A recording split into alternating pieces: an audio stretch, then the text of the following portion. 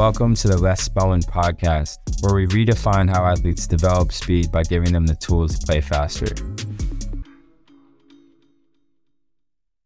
So what I was thinking, number one, I've always dreamed of doing this with you. I don't know if you remember, but 5 or 6 years ago, maybe, I couldn't afford the apprentice coach program. And I emailed one of your staff, and they were like, yeah, if you just stand on the fence, all the way on the other side, and you could just watch. So I drove out from California to Arizona, and I just stood on the fence with a notebook and just watched everything. And it was eye-opening for me. In that time, I probably wasn't making more than $10 a week coaching. It wasn't anything, but Why didn't you walk up and tell me? I'd have let you. I feel like I did towards the end. I was like, you know what, I'm just gonna go up, because you were going over rudiment. Yeah. And I wanted to see it. I couldn't see from where the angle that I was at, so I went up there and I started to listen, and I was writing it down. But I mean, that one experience shifted my whole life as a coach. Made me realize this is something I wanted to really do.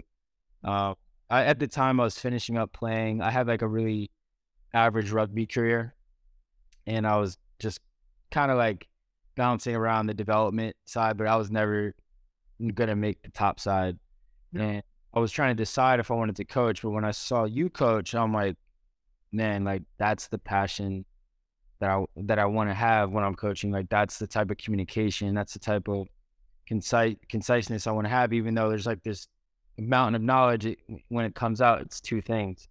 And that's what I was really attracted to, and that's kind of led me down the rabbit hole. Just, after that, I went to Jonas. I had $1,000 in my bank account. It took me $800 to fly to England, and then I had $200 to get a hotel, transportation to Jonas, and somehow bought an extra genie.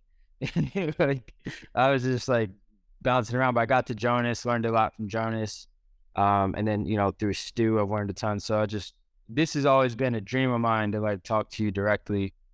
Well, I appreciate it. Anytime, just reach out. All right. Well, I really only had I have 100 questions, but when it came down to it, I didn't want it to be a podcast or anything. I kind of wanted to just be conversation and ask the questions that I really wanted to know. Truthfully, these are just I wonder what Dan would say.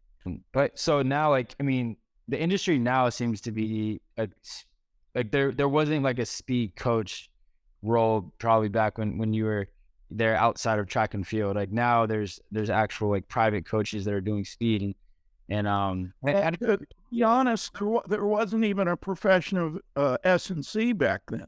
Oh yeah, makes sense. So I had an interest in it. So my first high school coaching job, I was the strength coach just because I knew something about it. There's no prerequisite. And when the NSCA started, because of my work in coaching education, I was asked to write some articles and serve on some panels. So I was there when that organization was, in its infancy, just begging people to be involved. Interesting. So, I've seen quite an evolution in the evolution of a movement coach or a skills coach or a running coach. I would say, maybe 10 years old, if that. Yeah, and that's amazing. And how do you feel the industry is now in terms of, because there's, everyone is an expert almost, and it's kind of hard to sort through. How do you view the way the industry is going? Do you think it's in a positive direction because more people are entering the industry, or do you feel it's becoming saturated because of that? Well, there's always a saturation point. I guess my concern is the tribalism and the sex sells and permeation of the industry. There's a lot of garbage out there, a lot of myths, and a lot of people just not really understanding the essentials, fundamentals, or what to teach, or how to communicate, or how to work on a team. One of the problems in high performance, and this is my bias, I think it has to be a horizontal structure. It can't be top down or siloed. And if you're going to work in a horizontal structure, that means all parties have an equal chair at the table, so to speak, and they communicate and they're transparent and they're accountable and they know how to work in a team. So if you're a speed coach or an S&C coach and you don't understand the demands of the sport or what that athlete's doing in practice with sport specific stuff and how that taxes certain biological factors of the body and whatnot, you're fighting with one arm tied behind your back. So, I see speed coaches, drifting into ice hockey, for example, and, they've never been on skates. They've never played hockey. I have. I grew up in Ohio.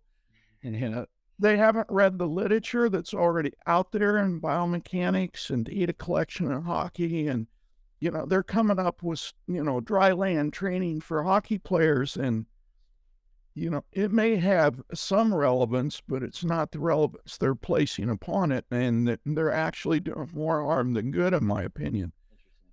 Yeah. So I think there's an educational gap there, first of all. And then second of all, I think there's a huge gap on, and this is my complaint with anybody in the performance spectrum. Do you know how to work in a horizontal integrated high performance team? Yeah. Yeah. Makes sense. So like in the NFL, now, everybody complains, if you're a staff S&C member, hey, I only get about 2 weeks out of the year to influence these guys. The rest of the year, it's management and recovery and rehab and whatnot. And they complain, well, the guys are away. I don't know what they're doing or whatnot. Well, get involved, research, find out where there's good places in these various metropolitan areas.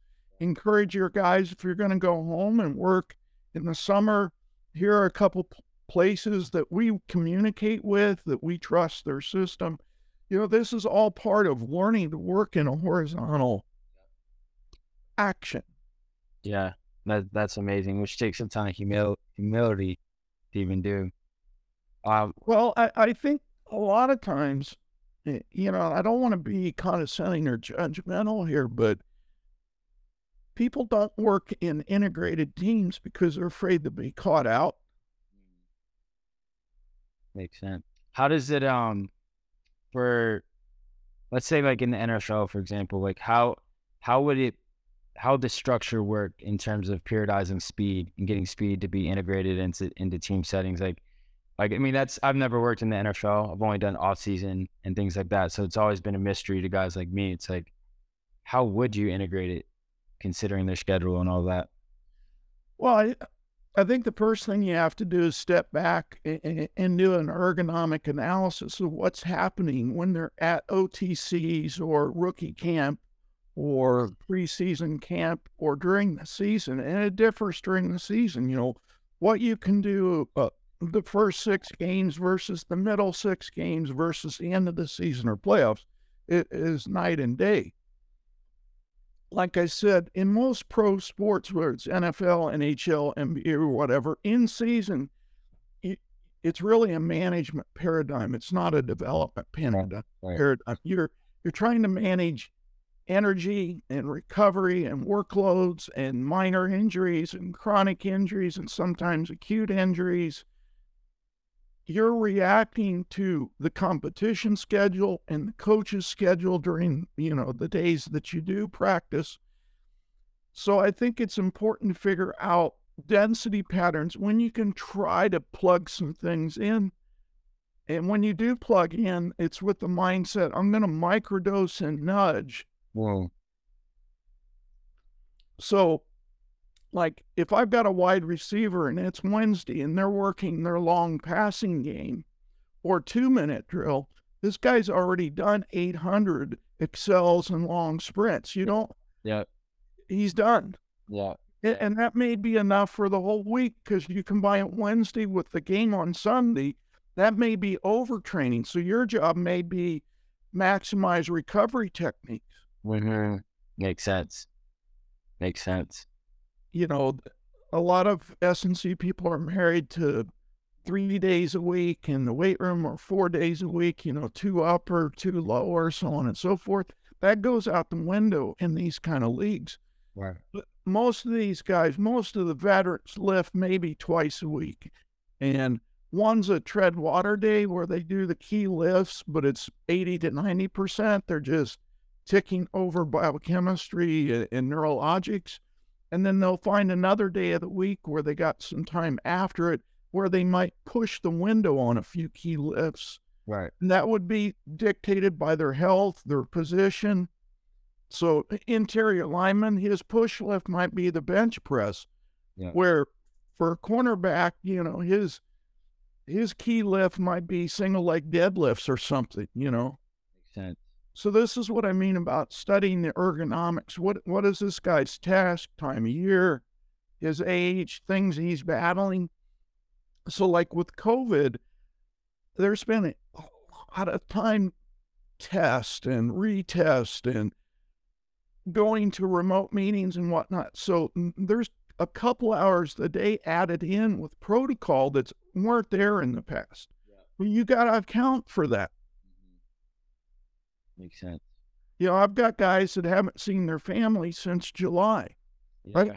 I've got to account for that. That's going to influence motivation and arousal and recovery. Everything you do is going to be influenced by that life 101 stressor. Yeah. Well, it makes sense.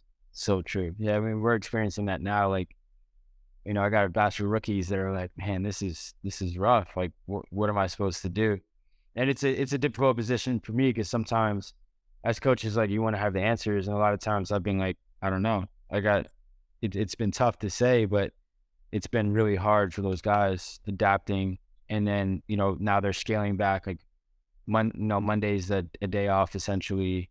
They're not in the facility until Tuesday or so. Like it's been tough for a lot of those guys to adjust as rookies, but, Well, we do things like we look at their GPS data and, how many runs do you have above a certain threshold? How far did you run at that threshold to see if practice is actually giving us enough stimulus? If we're short on stimulus, I microdose at the end of warm-up. So I got running backs that'll do 3 to 5 really hard 30s at the end of their warm-up on selected days to microdose that. Or, a lot of times I'll have them film. I like to film from head on, side, and behind. And we use it as a movement screen. So they not only get a microdose hit on Excel, but I also get a high-speed movement screen.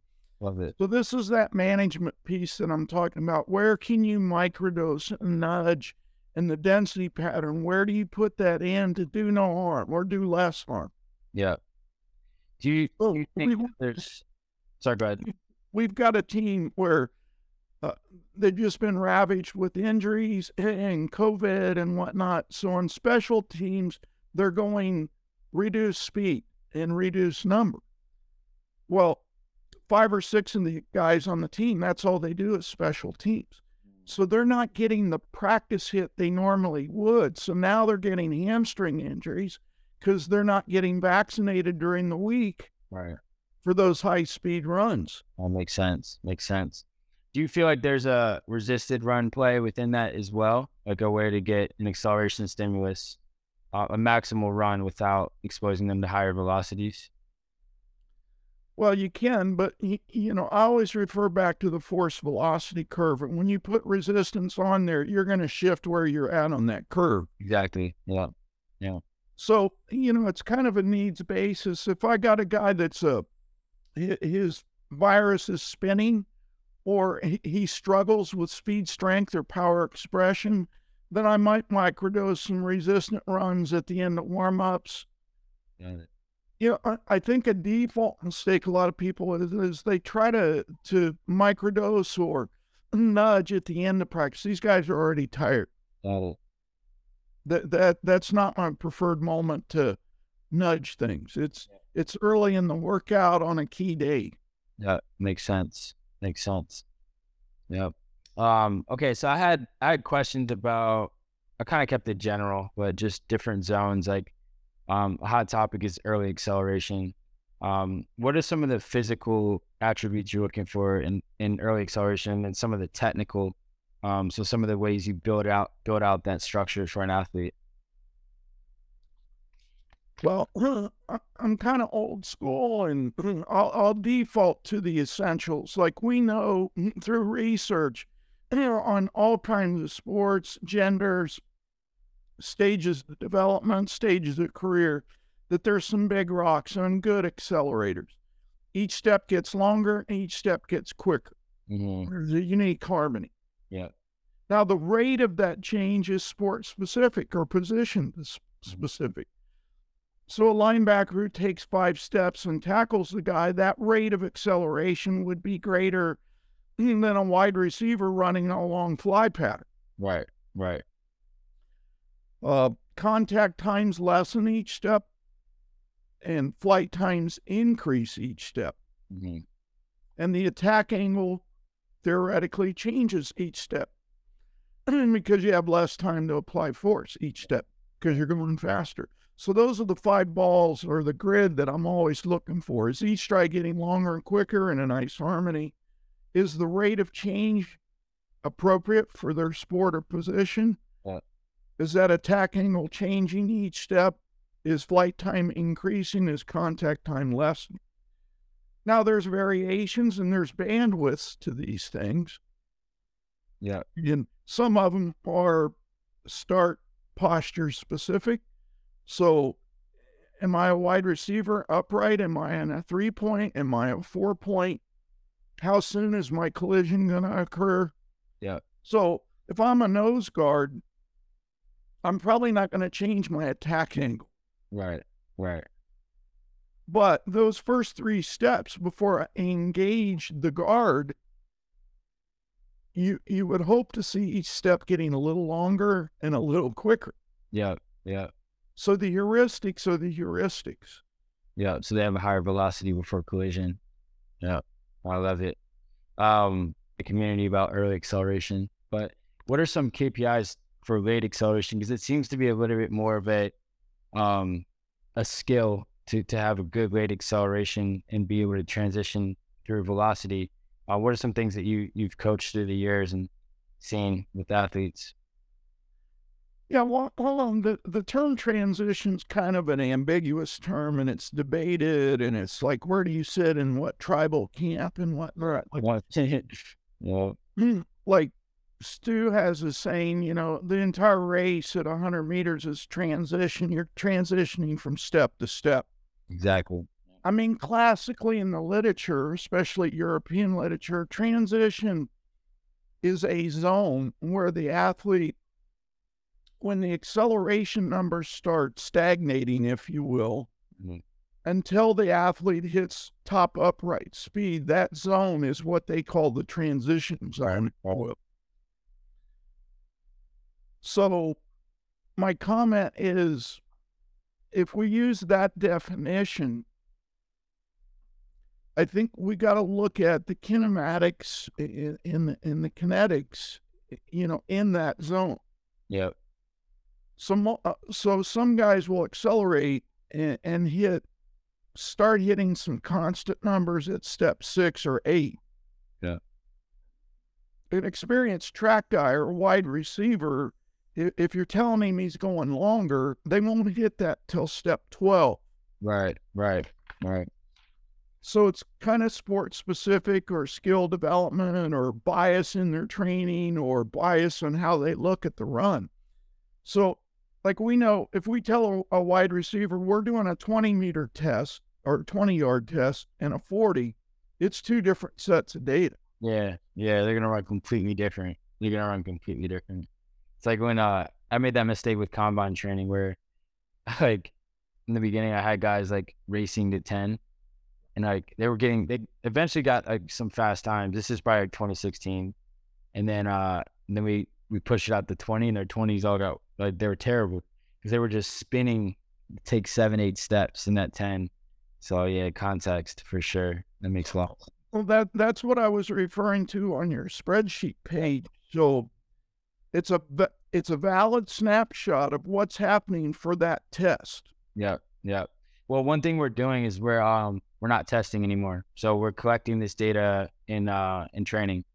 Yeah. So we're doing like a warm up, and then they're doing a couple of 10s or 20s or 30s, and then some of the data is actually coming from practice data.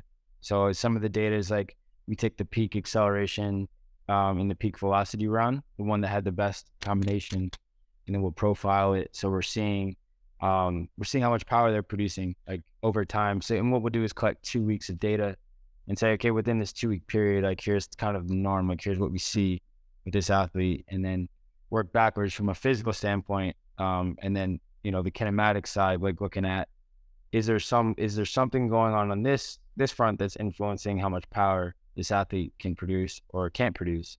Yeah.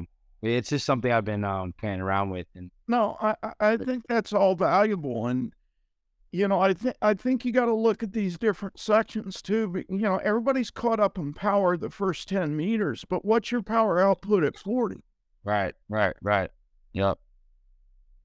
That's huge. It's huge. I had one other question on that. So, um, for max velocity, so like how much, the biggest thing is like a lot of teams say like, oh, we don't want to do max velocity. Like, how important is max velocity training to team sport athletes, and like what are some ways you can train it without exposing them to any risks? Well, I'm a big believer that you got to vaccinate people for what they're about to encounter. So if you do all your runs at 80 to 90, and then in a game 5 or 6 times they have to get up above 90, are they tolerant? Yeah, probably not. So for some kids, they may get it in practice, but like there's a safety for Carolina that I've been helping with return to play, and he's never been above 18.5 in practice the whole season. But in the game, consistently, he'll have 8 or 9 plays where he's in the high 20s, Right, right. and he keeps getting hamstring niggles. The gap's too big there. Mm, makes sense. Now, I've got a running back who is hitting 20 probably 10 to 15 times during the practice week, and that's what he hits in the game, so he's prepared for Right, right. Makes sense. Makes it. sense. So there's a couple of ways. So like what I tell some of my skill guys is on Wednesday while you're fresh, early in the practice, run out 3 or 4 of your plays. Run it out to 40 yards or 50 yards. Mhm. Get that hit, get that vaccination. Some teams, they have what they call Fast Friday, where they really go hard and fast, but it's real short, condensed. That's another window where you could microdose some speed runs. Right, right. Now, I personally, unless they're on drugs, I think most guys can only handle 6 to 8 speed runs in the off season in a session. Okay. And at 6 to 8, like hitting their close to their peak velocity. Yeah. And things I use to judge that are the kinematics. Are they in their safe bandwidth kinematically? Yeah. What does the metric output say? And, even at that, these are pretty long rests, which football guys, basketball guys, field hockey girls, they don't like to use long rests. But, I'm always on them. We need this rest in order to sustain the mechanics and to sustain the output numbers. If we go quicker than that, something's going to pay. Right. Makes sense. Makes sense. So then with that idea, and we've tested this out in numerous sports, we feel that 3 to 5 efforts at least twice a week with a once a week game format to be the basement level of vaccine. Right. Love it. So with your greyhound guys, they just need a touch up. So they could probably get by with 3 speed runs maybe once a week or twice a week. Yeah. But your hybrids, the guys that are kind of powerful in musculature, we find they need more of the ceiling, kind of like 5 runs twice a week Yeah. to, to vaccinate them. And this has been done with the epidemiological data. So we look at how many runs did they get in our zone, and then how did that affect injury output or chronicity of injury? Yeah. Makes sense. And is there a distance they're giving, or is it more so just like reach your peak velocity? Well, that's a good question. I and this is why I'm big on knowing your people's averages. So when you're doing speed workouts in the off season, what is their high velocity speed average?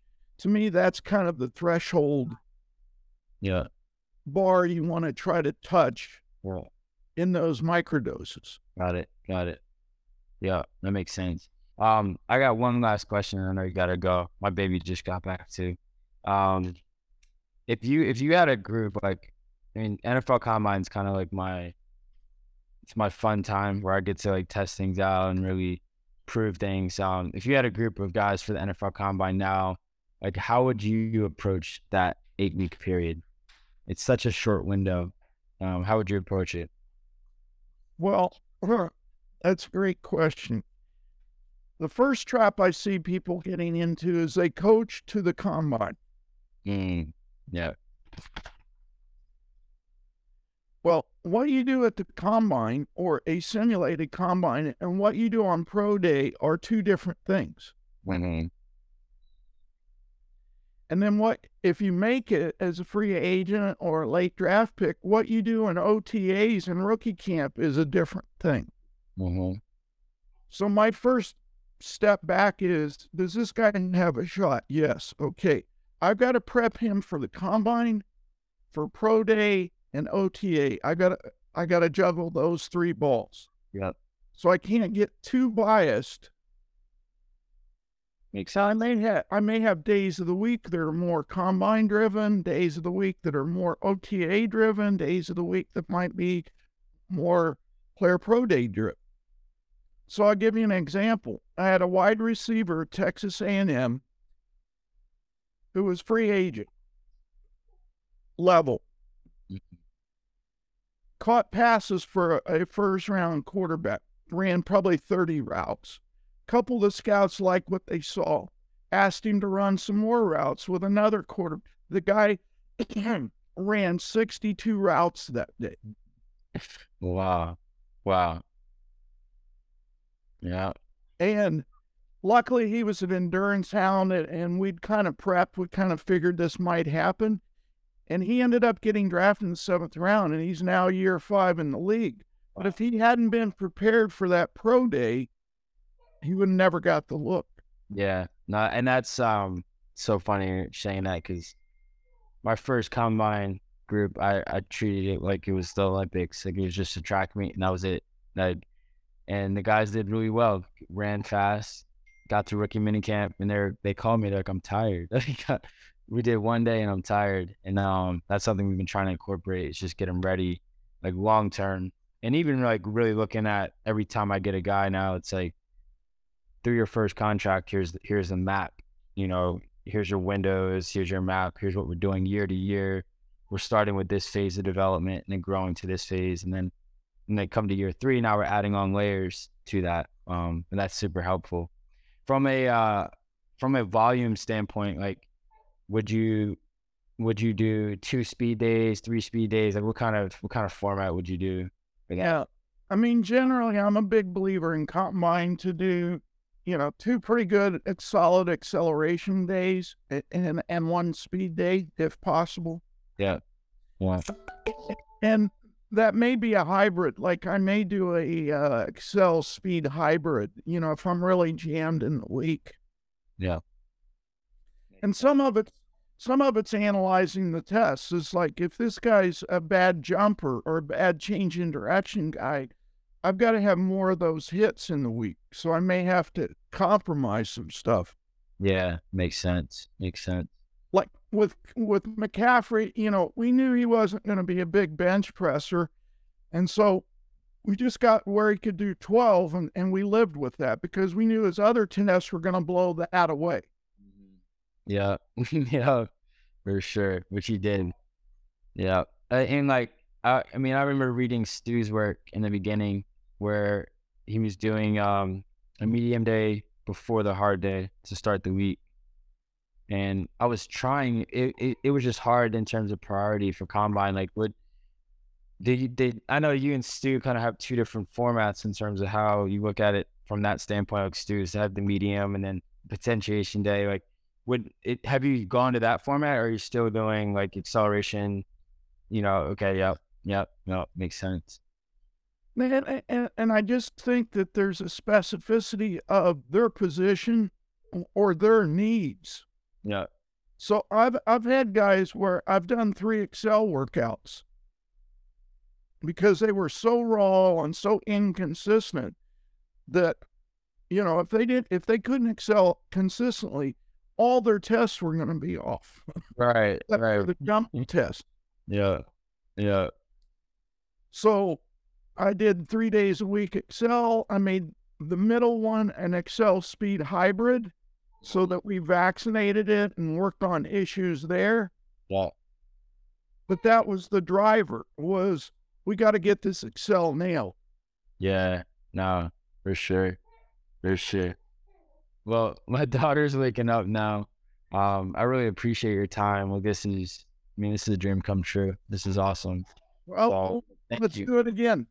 Thank you for listening to the Les Spellman podcast. If you could do me 2 massive favors. First, please rate the podcast and give it 5 stars if you enjoyed. If you didn't enjoy it, please still give me 5 stars.